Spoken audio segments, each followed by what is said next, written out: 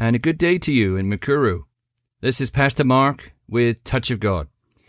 And today I want to start out with prayer. And I'm going to pray over you today in the name of Jesus. Lord, I pray for these precious people today, according to Ephesians chapter 1, verse 17 to 23. And verse 17 says that the God of our Lord Jesus Christ, the Father of glory, may give you the spirit of wisdom and of revelation in the knowledge of him, having the eyes of your hearts enlightened, so that you may know what is the hope to which he has called you, what are the riches of his glorious inheritance in the saints, and what is the immeasurable greatness of his power toward us who believe, according to the working of his great might, that he worked in Christ when he raised him from the dead and seated him at his right hand in the heavenly places, far above all rule and authority and power and dominion, and above every name that is named, not only in this age, but also in the one to come. Verse 22, and he put all things under his feet, and gave him as head over all things to the church, which is his body, the fullness of him who fills all in all. So we are going to begin where we ended last week. Those of you who gave your lives to Jesus near the end of the program last week, I wanted to explain what God did for you during the program today. But those of you who did not hear the broadcast or have not yet given your life to Jesus, I implore you to do so. Open your heart, receive Jesus into all of your heart. Believe that God raised him from the dead. Confess Jesus as your Lord. Do not confess money as your Lord or sports as your Lord. Jesus must be first in all things. God must be first. Amen. John chapter 14, verse 6. Jesus said to him, I am the way and the truth and the life. No one comes to the Father except through me. So Jesus is the only way. Buddha is not the way. Catholicism isn't the way. Jesus is the way. Religion isn't the way. But Jesus is the way. Christianity is the way through Jesus to heaven, to the Father. Amen. If you have received Jesus as your Lord and confess him as Lord, then I want to tell you what happened at the moment you made that decision in your heart. 2 Corinthians chapter 5, verse 17, in the English Standard Version, ESV, it says, therefore, if anyone is in Christ, he is a new creation. The old has passed away. Behold, the new has come. You are a brand new creation that didn't exist before. You might say, well, I've been alive since my mother gave birth to me. We're not talking about your physical body today. We're talking about your brand new spirit. You got regenerated by God. God gave you a brand new spirit inside of you. Remember that you are a spirit, you have a soul, and you live in a body. Your soul is your mind, will, and emotions. You were given a brand new spirit at the moment you gave your life to Jesus, because God wanted to redeem you, to reconcile you, to put you back to the way you should have been had Adam and Eve not sinned at the Garden of Eden, at the tree. Because we were all born of a sinful nature. The sinful nature was our father then, which was the devil.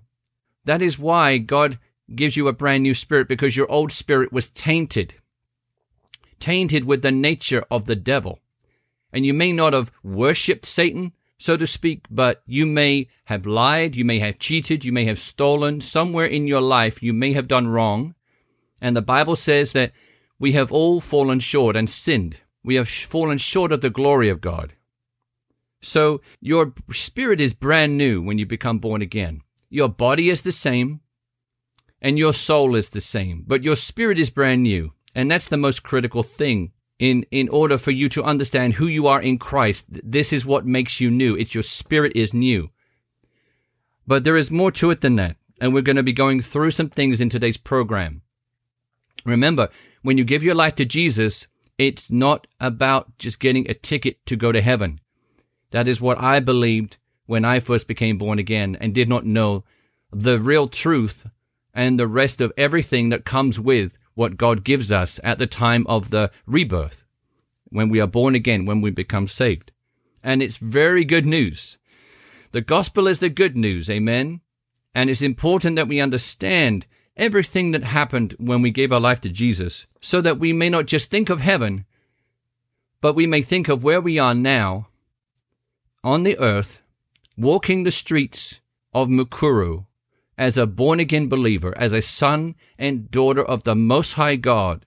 It will give you a whole new perspective on life, but you must read the Bible and understand, and I will show you today in Scripture who you are now that you gave your life to Jesus. And you can check it out for yourself. I always encourage you, do not take what I say for granted. I want you to look in the Bible, study it out yourself, study every single verse I give you, and do not rush through anything. I want you to ask the Holy Spirit to reveal and confirm what I'm saying to you to be the truth. God has promises for you, the believer, today. Colossians chapter 1, verses 12 to 14. Again, English Standard Version and ESV Bible. Colossians chapter 1, verse 12. And this is the Apostle Paul writing to the church at Colossae. It says, giving thanks to the Father who has qualified you to share in the inheritance of the saints in light. So that means that God has qualified you today as a believer, as a new born-again believer, or as someone who has been born again for quite some time. You are qualified. You're still qualified. You were not qualified before you gave your life to Jesus, but you're now qualified that you are born again, and you're a child of God growing up into a son and daughter. And a saint, you are a saint. Amen? We are known as saints in the Bible. So we are known as children, sons, daughters, and we are known as saints. We have received an inheritance of the saints in light. Jesus is the way, the truth, and the life, but he's also the light of the world, the Bible says. So when we give ourselves to Jesus, we give our life over to him, he comes and dwells us, he comes inside of us, and then because he's the light, now we begin to take on the nature of God himself. We begin to have a light that is within us now. And that is why the Bible says, where Jesus says, let your light so shine upon men. So we have a light once we become born again. And it's important that we do not cover that light, but we need to love people. We need to let the light so shine upon men around you. And they will start saying to you, you have changed. There's something different about you. I like you now. You didn't like me before, or you did not smile before, but now you smile. Now there's something about your eyes. Your eyes look more alive. And this is the light that's within us, within you and within us all that are believers. Amen. Colossians chapter 1, verse 13, we continue. He has delivered us. He, that means the Father. He has delivered us from the domain of darkness. Remember, we were children of the devil, correct? He has delivered us from the domain of darkness. The devil is in the darkness, and he encompasses darkness himself. He is the essence of darkness, and he himself is in darkness. But we are in the light. There's a major difference between us in Christ and the devil and his dominion over the darkness. So he, the Father, God the Father, has delivered us from the domain of darkness and transferred us to the kingdom of his beloved Son, in whom we have redemption, the forgiveness of sins. So we have been transferred As soon as, at the second that your heart said to Jesus, I believe in you, come into my heart. I believe that God raised you from the dead. Please come into my heart and forgive me of all of my sins. I receive your cleansing of all my unrighteousness. Anything of that nature, you just have to believe in the name of Jesus and allow him in. At that very moment, God said, okay, I did not violate that man's free will or that lady's free will. It was of his own choosing. And now because he wants me, he wants to receive me, he wants to believe in my son Jesus. Now God says I can transfer him and translate him and rescue him immediately. I want to immediately grasp him and take him from under the powers of the domain of darkness, under the clutches of the devil and the influence of evil. I want to transfer him over here, all the way over here in the kingdom of my beloved son Jesus. That is what verse 13 is talking about. If you were able to rescue your child in an ocean where he is drowning and he's being attacked by sharks, and he's flailing, he's trying to stay afloat, but let's say you're not allowed to rescue him until he wants help. As the second he says, Daddy, Father, I want help, please come and rescue me, you'll be there in a second. As soon as he yells for help, you will be there. You will be throwing the life buoy. You will be throwing everything in the ocean around him, a rope, so that he can hang on and you can pull him up out of the danger of destruction and death from those sharks. And this is how the Father sees this situation. He does not want us to stay in darkness under the influence of evil.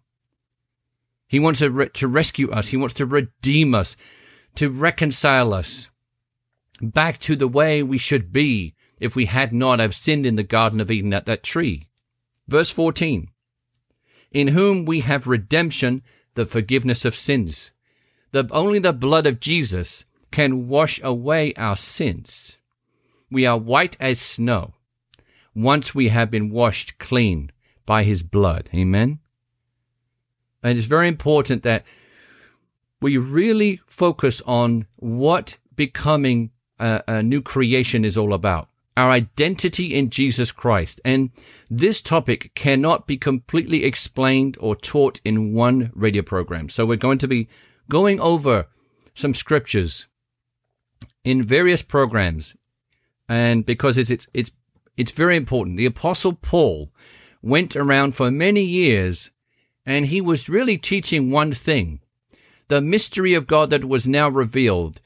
Christ in us, Christ in you, the hope of glory, the Bible says. The mystery that God hidden from all the ages until now, when it was revealed. The Apostle Paul went around everywhere and taught this. And there really wasn't a lot of other things he taught. He mainly focused on this one thing because it's such an amazing revelation and an amazing blessing and promise that God gave us. So Ephesians chapter 1 verse 3. And I encourage you, again, study these out and look in Ephesians chapter 1. It's full of revelation about who the new believer is now in Christ and who we are as saints, who we are as sons and daughters of the Most High God. So Ephesians chapter 1, verse 3 in the ESV. Blessed be the God and Father of our Lord Jesus Christ, who has blessed us in Christ with every spiritual blessing in the heavenly places. That's every spiritual blessing. He's already given us everything. All we have to do is understand that we have everything and know who we are as sons and daughters of God, and then act as a son or daughter of God would act, knowing that their Father, their Heavenly Father, truly loves them and is always provided and wants to do more. But he's waiting on our faith and waiting on us as a new creation, as believers, as sons and daughters, to decree and declare his word over situations.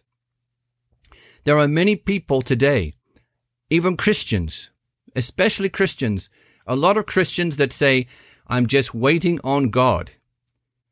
God's in control. Well, I tell you this, that God is not in control of everything. If you read the book of Psalms, chapter 115, verse 16, it says, "The heavens are the heavens of the Lord, but the earth he has given to the sons of men." God has given the earth to man to subdue. Remember Genesis chapter 1, verse 26, where it talks about God speaking to Adam and Eve, saying, "Now you subdue this earth. You are over all the powers, the domain of the fish of the sea and the birds of the air, the cattle, every creeping thing." Ever since the very beginning, God has wanted man to subdue the earth. And today is no different. In Christ, we can subdue the earth. We can correct problems on earth so that the earth looks like heaven. Whether it be a child in a wheelchair, you would not find a child in a wheelchair in heaven. You would not find someone with diabetes in heaven. That is why the great commission of Jesus, he speaks and he says, "These signs shall follow those who believe. In my name they shall cast out demons. They shall raise the dead. They shall lay hands on the sick and they shall recover." So there will be other programs that we will be teaching on that show you that you can lay hands on the sick and see them recover because of who you are in Christ and because the stripes of Jesus have bore your sicknesses and bore that person's sickness that you're praying for. And that you, because Christ lives in you, the Bible says you can do all things through Christ who strengthens you. So blessed be the God and Father of our Lord Jesus Christ, who has blessed us in Christ with every spiritual blessing in the heavenly places, even as he chose us in him before the foundation of the world, that we should be holy and blameless before him. In love, he predestined us for adoption to himself. It is love. It is so wonderful when an orphan becomes adopted by a loving family. And we as unsaved people, we as people in the world not knowing the Lord, we were orphaned from God. In fact, we were given to a very bad parent, the devil himself. We were children of the devil. But now, because we have been transferred into the kingdom of Jesus, the beloved Son of the Father, we are now adopted to God. And this parent, God the Father, he is the best father you could ever dream of, beyond your wildest imagination. So we are adopted to himself, verse 5, as sons through Jesus Christ, according to the purpose of his will. So that means that because we are adopted as sons, we know what his will is. His will has good intentions and not evil ones. God brings about good. He mends the brokenhearted. He heals sickness and disease. He's paid for it all. He doesn't cause destruction. He reconciles and brings things back together. He unifies. Verse 6, to the praise of his glorious grace. The grace of God is, we cannot describe it in words. The grace of God is completely undeserving. We do not deserve anything from God except hell, because we sinned at the garden, in the Garden of Eden at the tree. We all deserve to go to hell because that's where we truly have earned our place there by obeying the serpent, obeying the devil, Satan, in Genesis chapter 3, verse 6. But God's grace, through his Son Jesus' blood, has saved you and reconciled you back to him. And the rest of verse 6 says, with which he has blessed us in the beloved. In him we have redemption through his blood. Remember, the blood of goats and cattle and sheep and lambs, they were not sufficient to wash away man's sin. They were only enough to hold off God's judgment and wrath for one more year. And we will go into that in another program. Verse 7, in him we have redemption through his blood, the forgiveness of our trespasses, according to the riches of his grace. Again, his grace is mentioned. And of course, because his grace is immense. Amen. Verse 8, which he lavished upon us in all wisdom and insight, making known to us the mystery of his will, according to his purpose, which he set forth in Christ, as a plan for the fullness of time to unite all things in him, things in heaven and things on earth. Verse 11, in him we have obtained an inheritance, having been predestined according to the purpose of him who works all things according to the counsel of his will, so that we who were the first to hope in Christ might be to the praise of his glory. In him you also, when you heard the word of truth, the gospel of your salvation, and believed in him, were sealed with the promised Holy Spirit. So when you were born again, you became sealed with the promise of the Holy Spirit. Verse 14, who is the guarantee of our inheritance until we acquire possession of it to the praise of his glory. See, if you look at 2 Corinthians chapter 5, verse 21, for our sake, he, the Father, made him, Jesus, to be sin, who knew no sin, so that in him, in Christ, we might become the righteousness of God. So for our sake, for the sake of us, God made Jesus to be sin, who knew no sin, so that in Christ, in him, we might become the righteousness of God. We were not the righteousness of God before we gave our life to Jesus. We were just walking around the earth, aimless, trying to make life work, trying to fix problems in our own strength. And how many times do we understand that that doesn't work? Only under God's strength, and in God's strength, and by the strength of Jesus that Jesus gives us, we can do all things. We become the righteousness of God. That is an amazing promise and an amazing revelation. And what grace of God is this? That we are now the righteousness of God? So you are in right standing before God because you are in Christ. And that is how you can stand before God without fear of him bringing his wrath on you on the day of judgment or any other time. You can stand before God right now, and you close your eyes and you just stand before him and say, Lord, I thank you. I thank you for allowing me into your presence. I thank you for indwelling me. And I can only stand here because I'm in Christ. So you really don't see me, Lord. You see Jesus. See, Jesus became who you were so that you might become who he is. And you say, well, am I supposed to be like Jesus? That's God. I'm just me. Well, in 1 John chapter 4, verse 17, it says, by this is love perfected with us, so that we may have confidence for the day of judgment, because as he is, so also are we in this world. So as he is, as Jesus is, so also are we in this world. A lot of us believe when we go to heaven, we are finally going to look like Jesus. We're going to finally get all this revelation. But God says, no, I want you to understand my word on the earth. That's why you have a Bible on the earth.